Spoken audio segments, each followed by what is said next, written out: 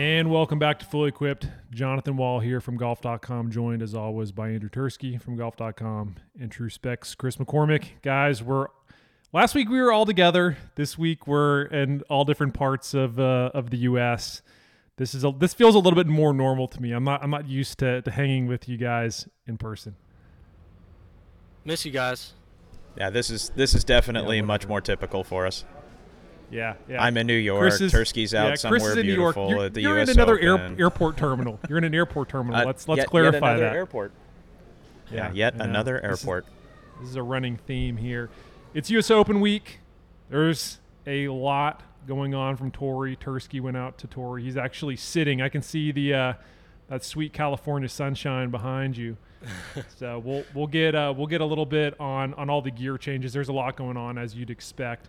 But let's get into Torrey. I know that you guys are looking forward to it as much as I am. We're going to see some golfers get bludgeoned to death, I think. Maybe, hopefully. What do you think? This rough is crazy out here. It is brutal. Like, I know we get all the videos of the golf balls getting thrown into the rough. I mean, it's just standard. It's U.S. Open. That's going to happen. But I've never seen rough this thick, seriously. It's spotty. It's a little bit spotty, so it's kind of like playing roulette with these guys off the tee. Like, you kind of just don't know what you're going to get. But if you hit it in the wrong spot, you're not advancing it anywhere. Like, I don't even know if I could get a lob wedge on the ball, seriously. So, guys are definitely making switches just because of that rough. I know we're going to get into it a little bit. J-Wall just walked off camera, but we are going to talk about a bunch of 7 woods and 9 woods going in.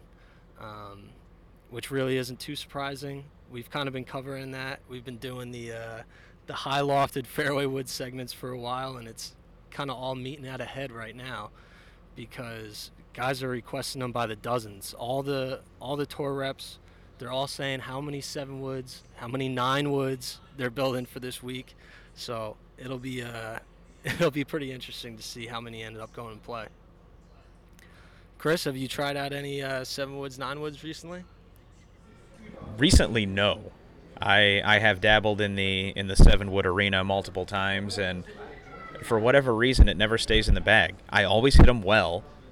I like the launch. I like the spin. I like the control. And then this whole ego thing gets in the way, and the 7-wood comes back out of the bag, and I replace it with another club I can't hit. Pisses me off. 7-wood comes back. It's just a vicious cycle. It's like emotionally eating. Alice Cooper doesn't have that problem. I don't want to spoil too much, but we did play with him the other day. No, he is not shy. 0 irons in the bag. He is not shy about a bag full of head covers. He loves it. Yeah. His pitching wedge is literally a fairway wood. So what are we thinking for winning score? Are we going to finally see another U.S. Open with an over par winning score? What do you think? Nope. Think this will be under? I think it's going to be like 7, 8 under. Yeah. I don't think the greens are really cooking that fast. They'll based get on them there. Talking to a couple players, I know, but they're only running at like an 11 right now. That's disappointing. Just based on what guys are saying. So if they're not going to cook, if they're not going to get really baked out, they're saying that the greens are pretty receptive, so they might be hitting a lot of greens. But as they get baked out, I mean, it's U.S. Open, so coming out of rough, you're not going to be able to hold the greens, and it's obviously really long. It's playing, 7,600, I think? What's your number, Tursky? You taking 7 or 8? What do you think? I'm taking 8. I'll take 8. J-Wall? I'll take.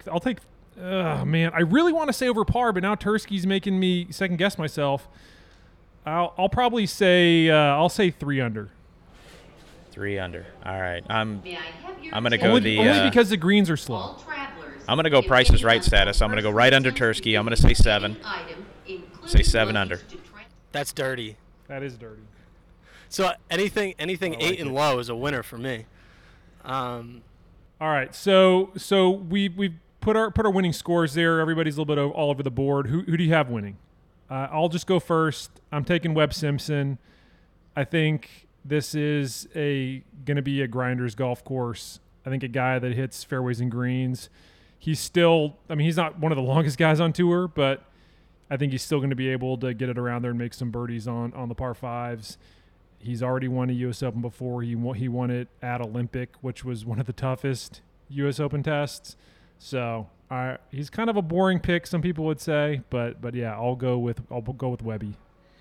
I'm going to take new friend of the program, Willie Z. Willie Trilly Willie Z. Zalatoris. There you go. He's He already hasn't going with finished the outside of He's the already top going with 10 the yet. Trilly. The Trilly. Like, come on, man. All right, keep going. Continue. Listen, he hasn't finished outside of the top 10 yet in a major. He's bound to win. He's super confident right now. He stripes the ball. He's got the arm lock putter going, which we're going to get into later with him. Willie Z for the win. That's right. Dub Z. Why not just tease it right now, Tursky? Who do we have on the pod this week for an interview? I think they could tell from what I was saying, but we do have Willie Z on the podcast. You're a little too excited. You were a little too excited. Let's put it that way. It's when I'm Will fired up. Zalatoris showed up on the Zoom call, Tursky was pumped. It was like meeting one of his idols. Chris, who do you like? I am actually going to go with somebody I haven't picked for a tournament, let alone a major. I'm going Tommy Fleetwood this week. Yeah, I like that a lot. Actually, Ooh. I think I'm he's gonna got go to Fleetwood. win one major in his career. That with that swing, he should have been winning more than he's won, worldwide. But yeah, I like those picks. Zalatoris, Fleetwood.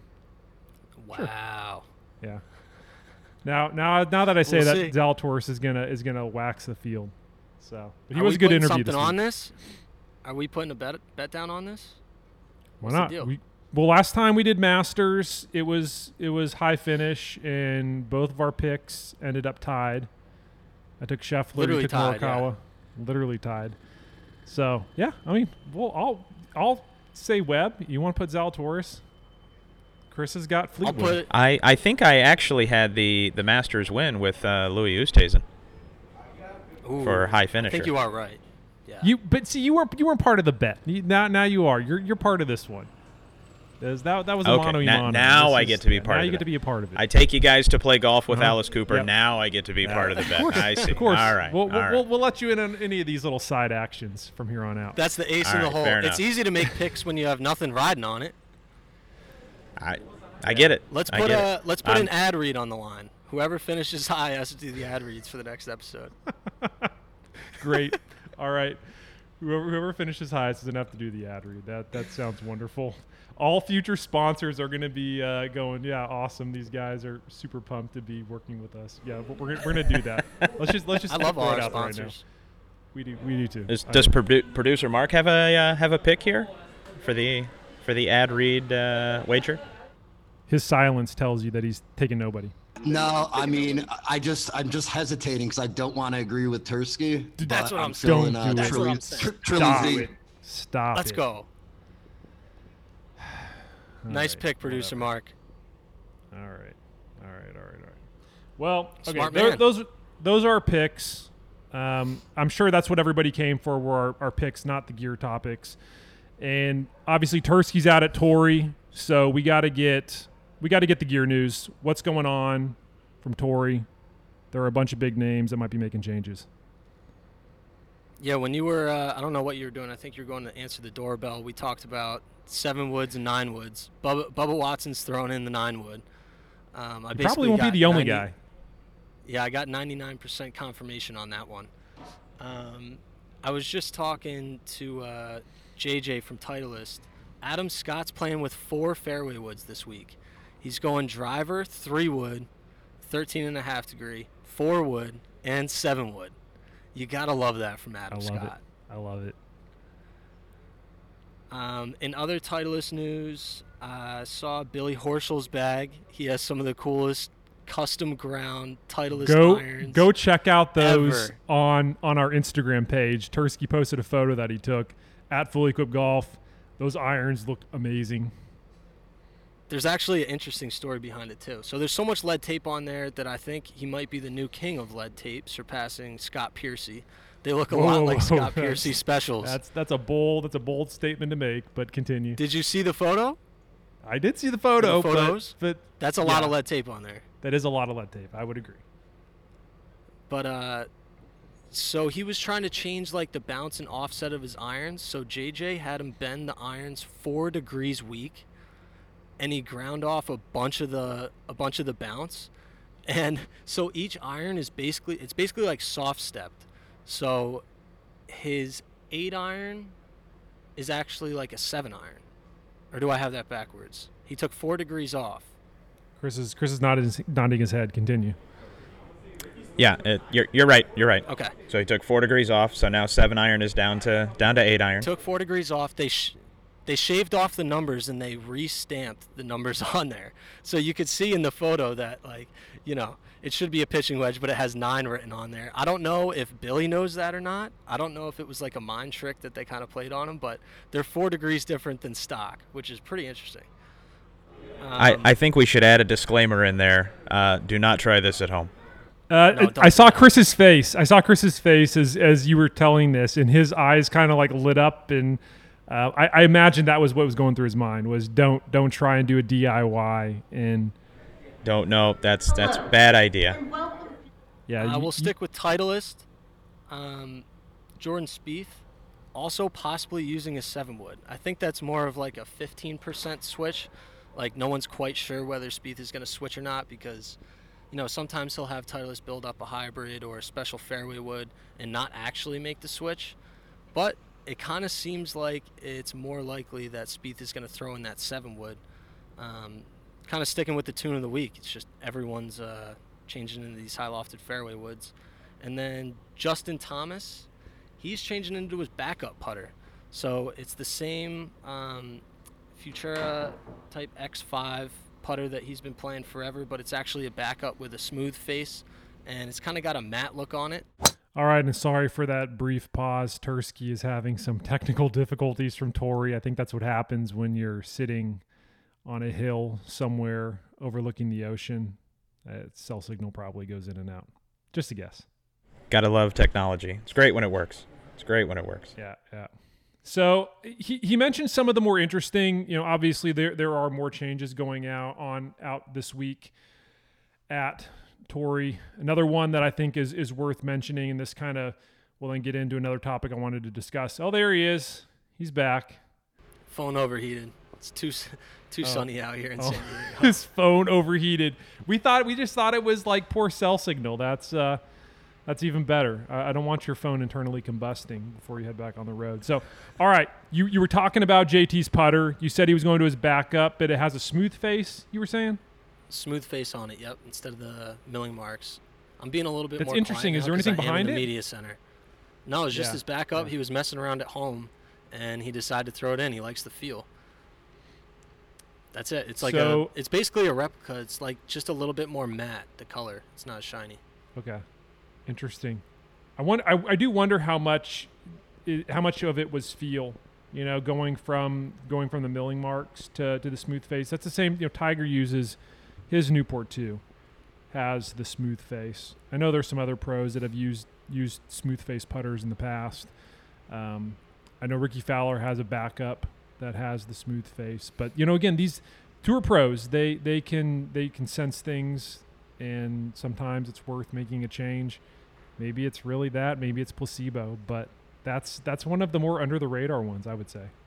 I have a feeling this is one of those things where it's like if he doesn't tear it up on the greens on Thursday, Friday, the gamer's going to be back in the bag. Gamer go back in. Yeah. I could see it.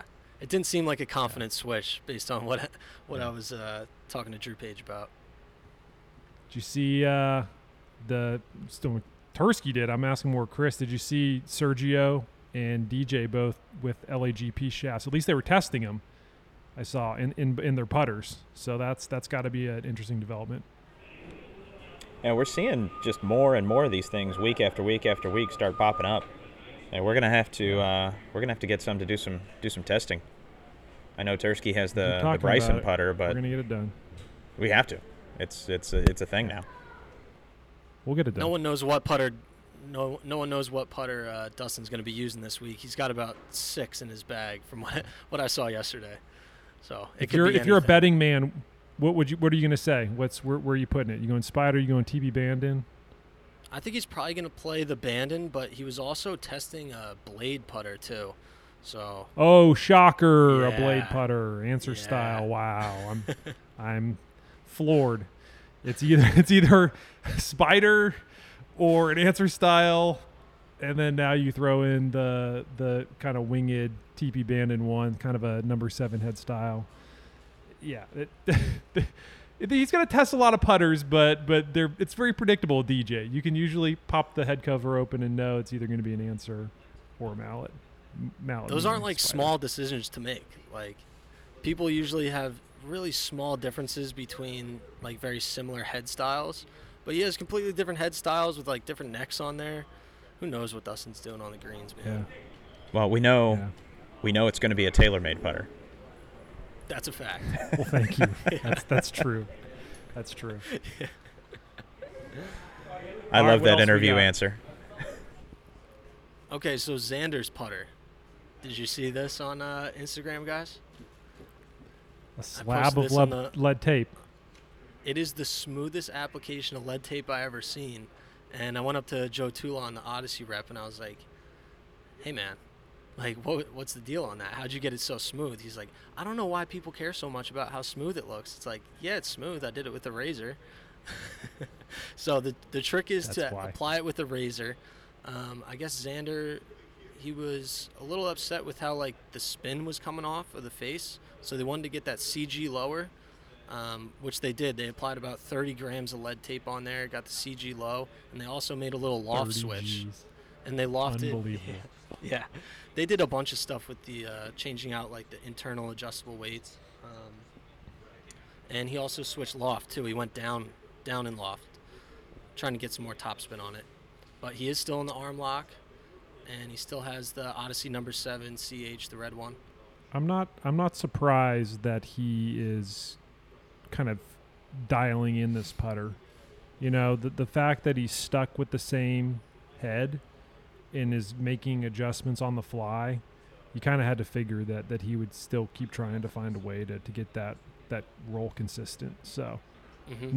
not a huge surprise, although I will say that my eyes widened when Tursky passed along that picture of the sole of the putter. I mean, it is for a guy with OCD. I'm impressed with the level of detail on how they got it shaped with the lead tape all the way around the bottom of the sole. But it's definitely caked on there. Razor blade. Yeah, you can't even tell like where the lead tape was actually applied. It looks so smooth. Someone said on our Yeah, it Instagram does. it looked like sheet metal. I was like, yeah, that's pretty spot on. Hashtag I like that Slab comparison. City for all the Instagram followers. That's right. It is a massive slab. All right, we got some putter changes. There's another change. This isn't new, but it is an interesting one. And it's a story that I think is, again, it's a major week. Everybody's looking at the tournament, not really kind of the secondary stories out there. But Dustin Johnson, we talked about this. It could happen.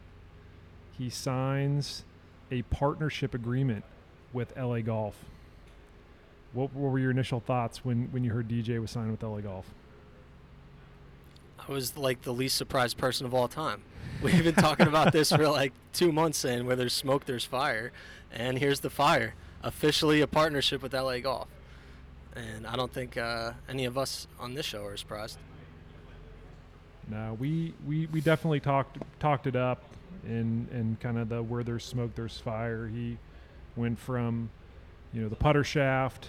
He's been testing the driver shaft going back to, I would say February.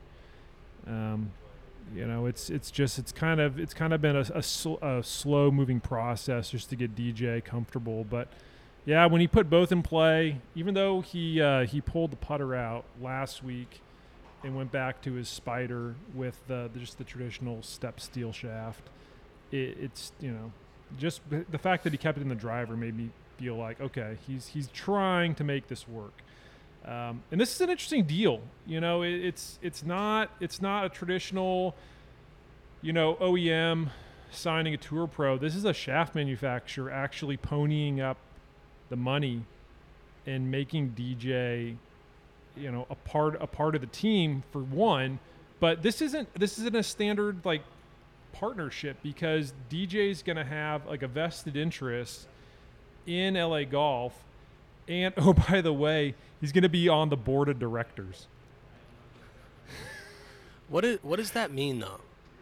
I Like, would can love you to read know. between the I would love lines to and know see what that means. means. I would love to know what that means. I think it's probably just to make it sound really cool, because how many pros really get a chance to be on the board of directors for a equipment manufacturer? But I don't think we're gonna see like DJ making yearly stops and sitting in a boardroom and the suit and trying tie to on. No. I think he'll probably Crunch send an a Excel proxy. spreadsheet numbers. Yeah. That would be great. Somebody posted a really funny photo on, because I tweeted this out about DJ signing with LAGP, and it was somebody said that he's going to end up sending Austin. He's going to be like, oh, sorry, can't make it. I'm going to send Austin in my place. It was just the photo that they posted was hilarious. Yeah, but it is so the deal is interesting for one because of the fact that DJ has a vested interest now in LAGP.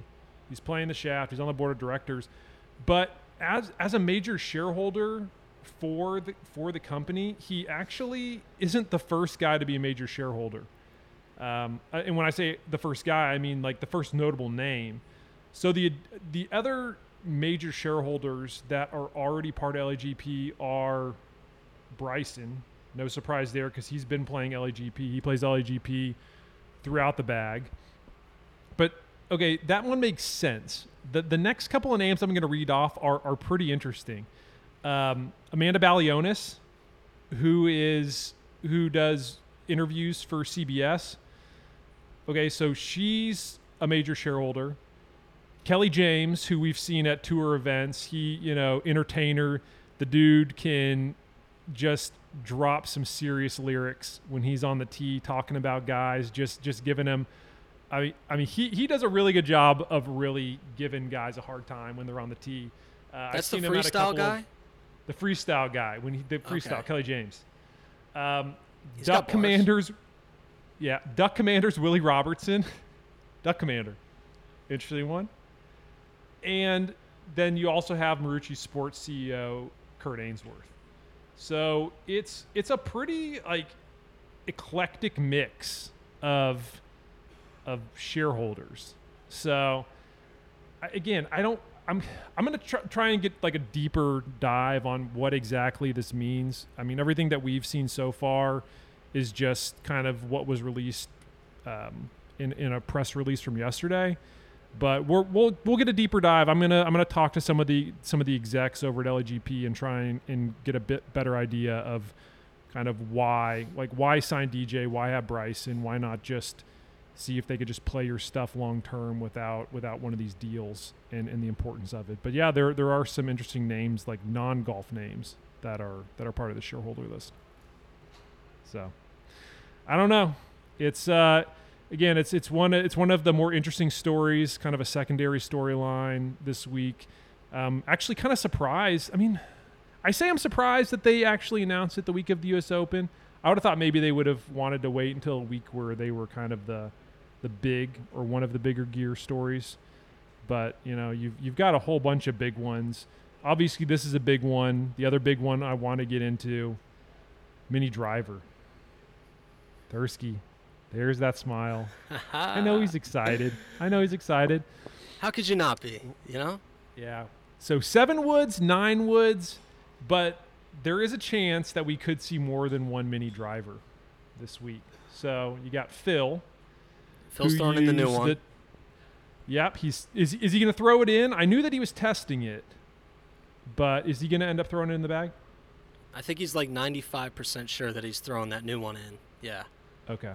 So it's the TaylorMade. It's the 300 Mini Driver. It's based on kind of the OG 300 series driver line, and it's going to be one of those clubs that will eventually make its way to retail. We'll have some more details on it when those are available. But a question that I got. Oh, I should probably also mention DJ's testing it. That's kind of big news. There's a chance he might throw it in the bag. He might really throw it in. I think he's highly considering it. Yep. I remember when when the SLDR mini driver came out back in like, it was like 14, 15, and DJ tested it, and the only reason he didn't put it in the bag was because it went too far. Yeah, I mean, that's kind of the problem with mini drivers in general, is that they only go like 10 to 15 yards shorter than the driver. But regardless, I mean, I'm going to keep playing it. So I know you will. You're ready for the new one. It gets me all jacked up that DJ's even considering it. Yeah. It'll be a interesting club for this week, just because I think a lot of players might see the value in having something that goes a little bit shorter, but they can work a little bit more like a fairway wood. But one of the questions that I got on social media that I wanted Chris to kind of discuss was, there were a lot of people saying, okay, one, I don't know what a mini driver is, and like, two, what's the purpose of a mini driver? What kind of golfer would you say could benefit from using a club like this, Chris? So I mean, definitely that niche market. So it's not a club that's going to benefit every player that's out there. And you get those guys that just, for whatever reason or another, they hit fairway woods more consistently than they do drivers. Now, the mini driver is essentially a hybrid between those two clubs, the traditional fairway wood and then those oversized 460cc headed drivers. So you get something that has less loft than a fairway wood, more loft than a traditional driver, also wants to spin the ball a little bit more, so now you gain a little bit more control, and then you don't have that intimidation factor of a full 460cc head sitting there in front of you. So it's, for a lot of players, just a little more user-friendly off the tee than something that is a full 460. I also like I'd it like to thank more than a fairway the lady wood behind because Yeah, I know. I just had to say that. I like the mini driver instead of a fairway wood because you can actually tee it up a little higher. It's got that deeper face, so you're not like basically hitting it off the deck. So you have a little bit more insurance. Just one man's opinion. No, absolutely. Yeah. And visual perception is so unique to the player. And if some players like to tee it up a little higher, some players still tee it, just barely off the ground. I've seen it done all kinds of ways, and no wrong way of doing it. Versatile. Exactly. I'd say it's versatile to a point. I think the drawback, or at least I shouldn't, maybe not the drawback, but the one thing that I would caution golfers that might be considering this club is just, it's great off the tee, but unless you're a really proficient player, I'm talking like single digit handicap who can maybe hit driver off the deck well, this is not a club you're really going to be able to hit off of the ground as well as a traditional fairway would.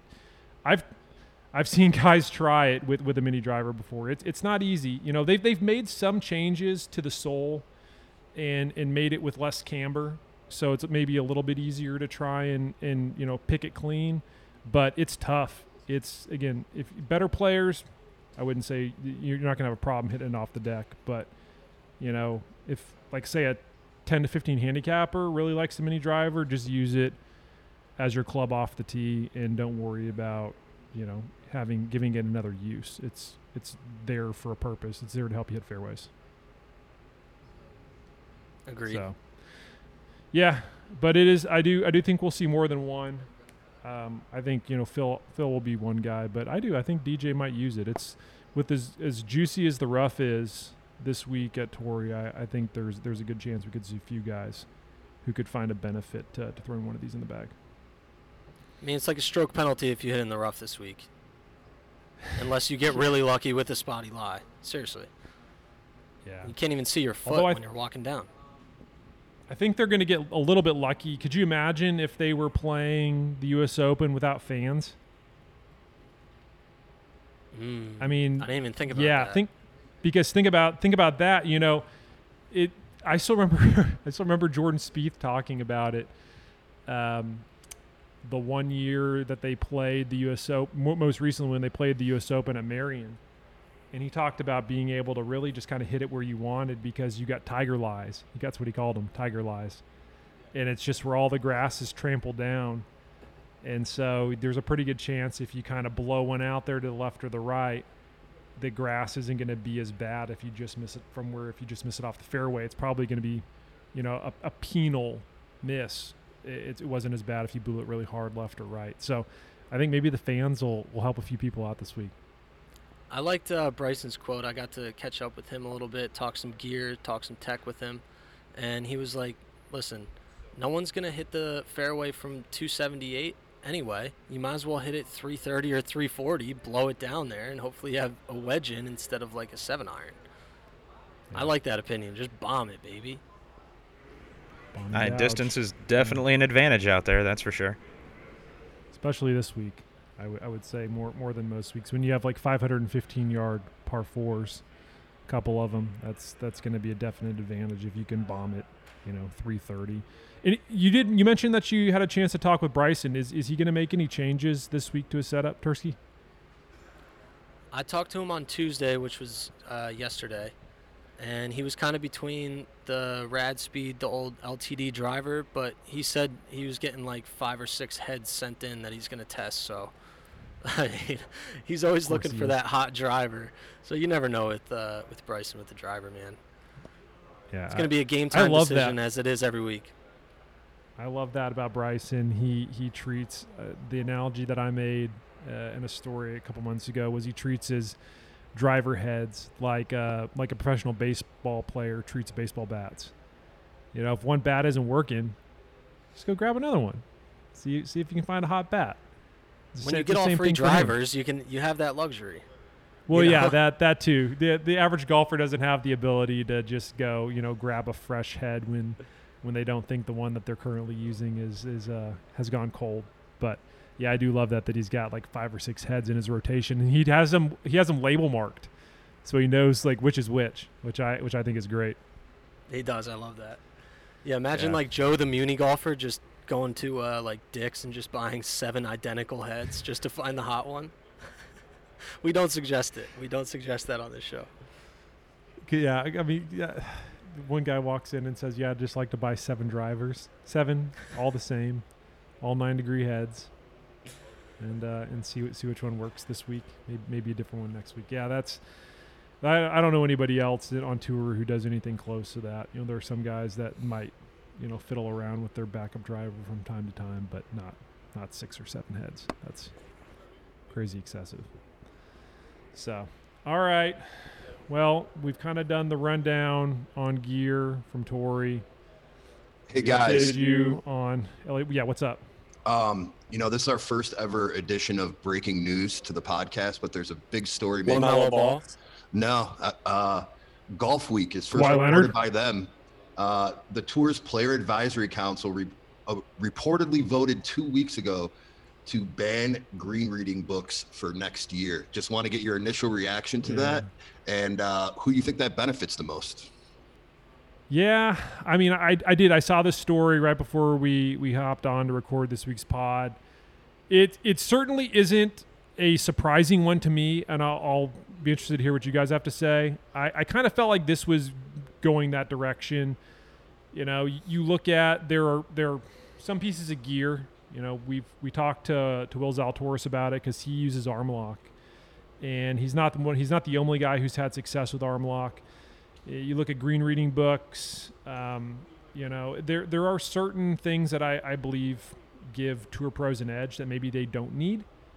They're the best in the world, and I think that they kind of need to prove that on a week-to-week basis. And one of the ways is how they read the greens. I mean, the books are kind of like a cheat code, in my opinion, especially if you're a good putter.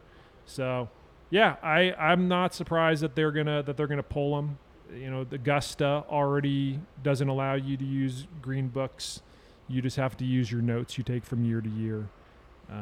Levels the playing field a bit, and I think it benefits. It's kind of a boring answer, but I think it benefits the guys that are field putters, not really focusing so much on using like aim point or anything like that. I think the guys that are just really strong field putters, I think it gives them an advantage because now they don't have to worry about the guys with green reading books maybe they're not a great putter, but maybe that's just a good combination for them. So, yeah, I think the guys that are just out there trying to kind of see it and feel it and putt it, I think they're gonna see a little bit of a bump. I love it for the reasons that you brought up. I mean, I think it benefits field players. It benefits guys who have really good caddies. My concerns would be, is it going to slow down the game? Because I know people are saying, the green books slow it down, but think about the guys who aren't necessarily as good with reading putts, how much more time they're going to be taking. Not to get it twisted, I do love banning the green books. And my number 2 concern would be they have access to those green reading books anyway. They just can't use it during the round, So they're already going to have access. They're going to be able to look at them during the practice rounds, and you're basically just taking them away for the tournament, which I get, but they're going to know where the arrows are pointing, where the slopes are all at for each green. And for guys who have better memories, they're going to have the advantage.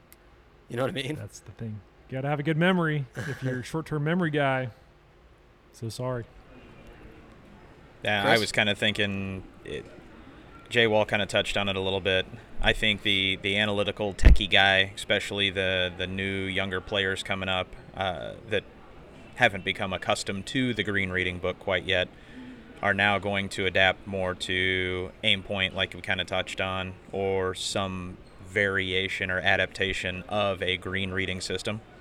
I think we're going to see a little bit more of that out there now. I think it could be a little bit like what happened when the USGA and the R&A banned the anchored putter. We saw some guys that were pretty good putters. We saw them fall off for a little bit until they figured out a way to make it happen. And for a lot of them, it was to go to arm lock. I think we could see something similar like this. Tour players are creatures of habit. And if you're doing something well and you're using a green book as part of your process on the greens, I think if you remove that, even if you're giving guys the opportunity to use those books in practice rounds, when you do it in a game situation, I think it totally changes the way that they go about their process. So I think it's probably going to hurt some of those guys, like as Chris mentioned, maybe a little more analytical, and maybe it takes them a little bit of time to kind of change their process and get back to where they were, if they can do that. I thought Mark's breaking news was going to be that, because I just saw a notification pop up on my phone that LaMelo Ball got Rookie of the Year, and I was like, snub of the century for Anthony Edwards. LaMelo played I thought it was going to be like, somebody from the Mets just went on the DL.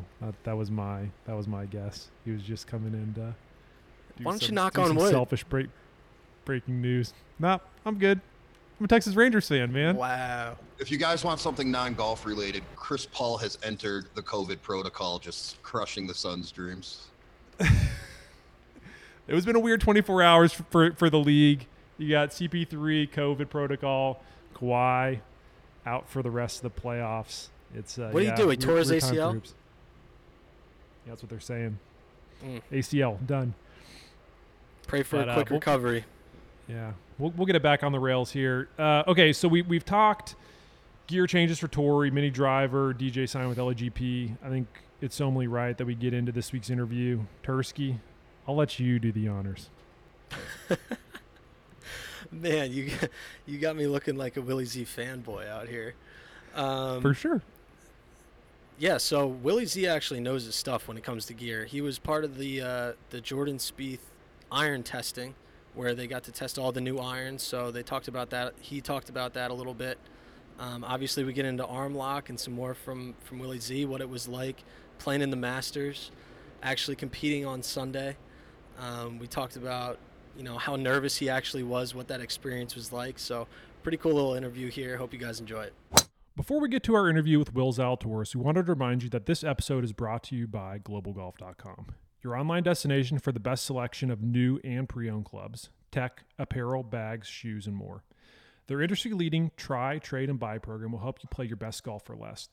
Test equipment, rangefinders, and GPS for up to 2 weeks with Global Golf's You Try program.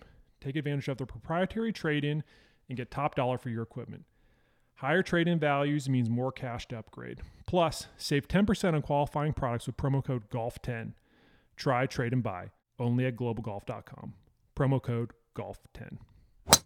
All right, well, I am pumped for this interview. I know he's not a fully Dallas guy. He wasn't born in Dallas, but as a Dallas resident, it's always nice to have another Dallas guy on the pod. PGA Pro and Rising Star Will Zalatoris joined us on behalf of Gillette, which recently launched its new deodorant with a 72-hour sweat protection. Will, what was the importance of working with Gillette now? And I hear you and Max Homa are up to something on Instagram Live. What's that about? Yeah, so it's going to be super fun. I mean, obviously partnering with Max and Gillette, Gillette's been heavily involved in the golf world for quite some time now. The new 72-hour protection, the 72 club, our goal, some guys' goals in golf is to break par, some of us to get to par, some of us never even get close, but it's always about improving. It's a pretty cool program. I was telling actually some guys earlier that, when I sat down and turned pro at my age and asked me, what are some brands that you want to align with? And Gillette was one of them. So when this came across, I was super excited about it. You're going to definitely need some of that 72-hour protection playing Torrey. I'm pretty sure the USGA is going to be having it playing pretty beastly. Yeah, the USGA has no get up, so that's about right. Yeah. Well, this is a Gear Podcast, so I'm going to start first things first with the U.S. Open. When you're talking about a major championship setup, how much are you adjusting your equipment for a major course versus, say, like week to week on the PGA Tour? Yeah, I think the big thing, especially is to make sure that the wedges are sharp. I try to make sure I've got a 50 and a 55 degree that are probably within about a month old, and then having a 60 that I replace probably a week or two before. I basically just kind of prime it a little bit and for the couple days leading up and then get ready there. But really, the only one that I think I'd really maybe change anything was if I was carrying a hybrid, which I don't anymore, I'd make sure that I had a long iron in the bag for the British. That is something that this week, or I guess for the U.S. Open, I may have to throw that hybrid in just in case, just because the rough gets so thick out there. I mean, I have a hard time giving up on my 3-iron that I have. That thing is so nuclear that I'll miss it. So we'll see what happens. But putting that hybrid in, especially when you've got some 5-inch rough, is it could be the difference of me laying up with a wedge and maybe knocking one on like 6. Yeah, 6 to par 5. Yeah. So I know you probably can't tell us much of anything, but we saw on Titleist social account that you and Jordan Spieth were testing new Titleist irons. And I'm curious, what's your iron testing process like when you're seeing new gear for the very first time? Yeah, I think it's, the details on irons, even though that, when, take blades, for example. I mean, everyone think of blade is a blade is a blade, but the reality is like there's tiny changes that they make along the way. And it's not just aesthetics either. And so I first want to hear the descriptions and the changes that they've made. The second is really just, I want to make sure that the ball is coming out of the right windows, having the right spin, right launch parameters. And, third is, what's the turf interaction like? How's it ripping through the ground? Is it getting stuck? Are things, like Jordan, for example, like he's had to have a custom grind on his irons for, he has had it on and off. I don't know if he still has them or not, but he's had to have it just because he, needs a little bit more bounce out of the turf. So, really, like I said, turf interaction, kind of shot parameters, and, really just understanding the golf club, because, you can give me a golf club and be like, yeah, it's great. Okay, well, what am I looking for here? Because they're just such small changes. Would you call yourself a gearhead when it comes to equipment in general? Like, do you geek out and love testing different shafts and combos and stuff like that? Or are you more of a guy who kind of finds what he likes and sticks with it? Well, so yes and no. So I actually had a 3-wood shaft up until last year that I'd had since I was 14 years old. And we had tipped it. We had tipped it a couple times.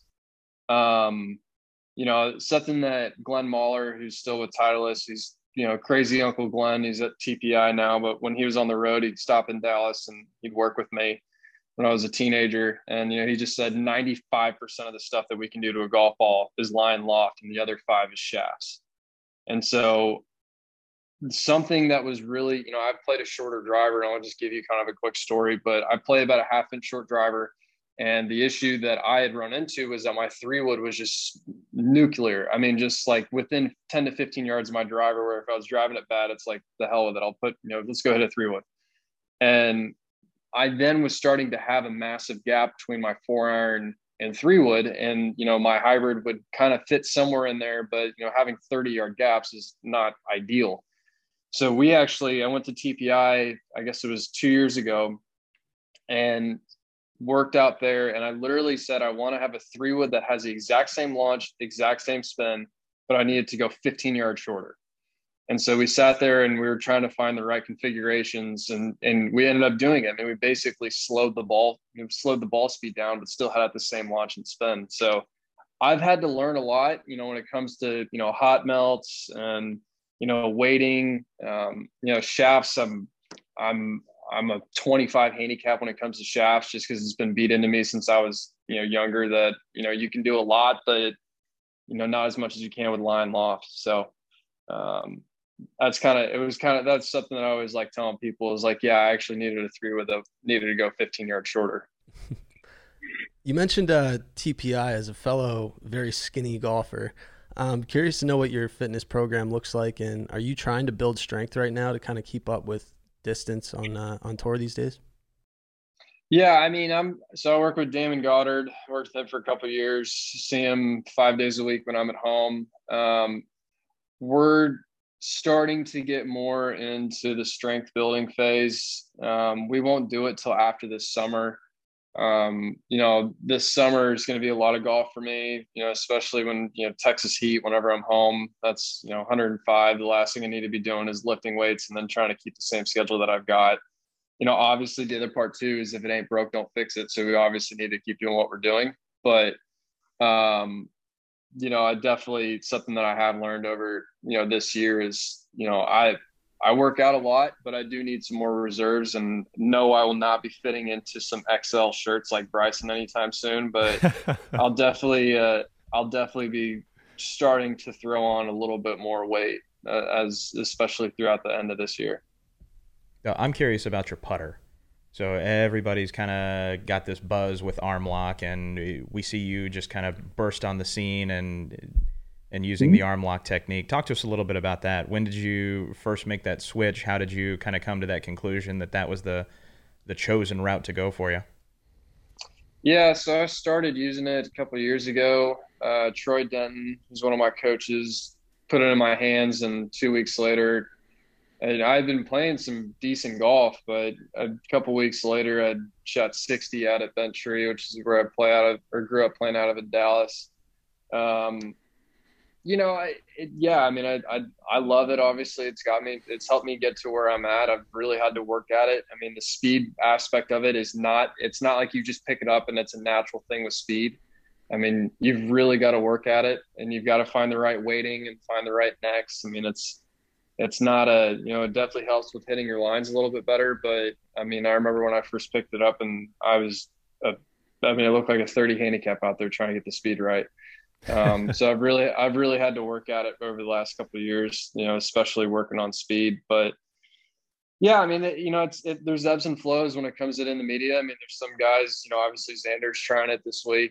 Billy Horschel had talked about how, he thinks it should be banned too. And, look, we're all entitled to our opinions. And, I think if the USGA were to mirror what they did with the anchoring ban, I think it would probably take guys winning multiple majors over the next couple of years for them to reconsider their stance. But I think for now, that's still in a little bit of a research phase. Go ahead. I was just going to say, I agree with that 100%. If it was a competitive advantage, everybody would be doing it. And at the end of the day, still got to get the ball in the hole. I mean, all kinds of different ways to do it, all kinds of different strokes out there, and guys have had success a multitude of ways. You use a pretty unique grip on that arm lock. I'm wondering how like the stroke kind of feels for you. Is it all left arm? Is it left shoulder? And how did you kind of come up with that grip? So when I first switched, I had it exactly like Webb, where I had the claw a lot lower. And my issue was that my left shoulder kept working. I would back out of it just because it felt like my right arm was so much lower.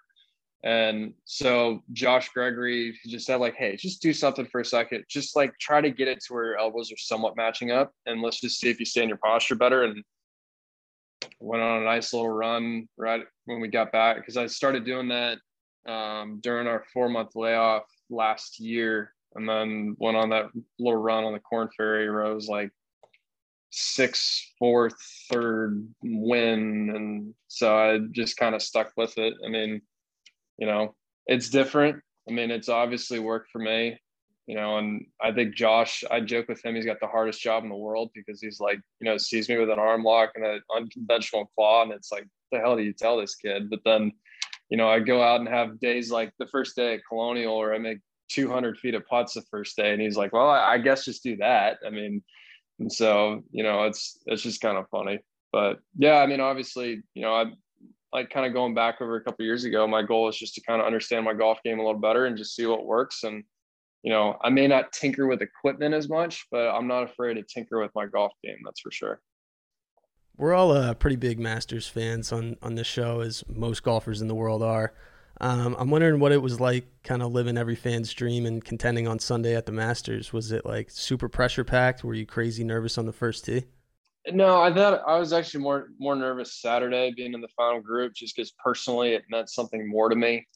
I could have not handled that moment Saturday, and I think it would have, I don't want to say hampered my confidence, but there was a very good chance that, you know, if I go out and play a nice round of golf, that it just opens the floodgates for the future. I mean, you're on the biggest stage there is, and you handled it your first time out. And I thought I did a halfway decent job. You know, so by the time I came to Sunday and being 4 back, you know, look, you've grinded hard. You've obviously handled a final, you know, being in the final group and, you know, being up around the lead in the majors. So, you know, being 4 back, I mean, there's, you know, you leave nothing behind. And I think, you know, starting off birdie, that was obviously super exciting, and, you know, kind of off to the races from there. But yeah, I did my best to try to enjoy it as much as I could and try to slow it down. And it still feels like, it's funny that it was 2 months ago, because it feels like it was a year ago now. You play a lot of golf with Tony Romo. I'm curious what those games are like. And have you learned anything from him about being a professional athlete? Has he given you any sort of advice? Yeah, I mean, that's something that's been a lot of fun. He's been a big brother to me, and I don't say that just to say it. I mean, he's been deeply invested in my career. I mean, he's watched a couple of my rounds on PGA Tour Live when I'm T55, and it's completely meaningless just because he wants to see what I'm doing. But yeah, I mean, we've had a lot of great conversations about, you know, what it's like to be a professional. He's given me stories from his football career and that have helped me. And the other part too is that he's also so deeply addicted to golf, and it's so fun to be around him. But the thing that's funny is that he has questions for the game that I just don't have the answers to. Like, there's just some things that I have no idea, and that helps me. I mean, I've got to go find the answers. I mean, if I don't know it, I mean, it's my job. I mean, he's out there doing it for leisure, and if I don't have the answers, I mean, I don't think I'm doing my job right.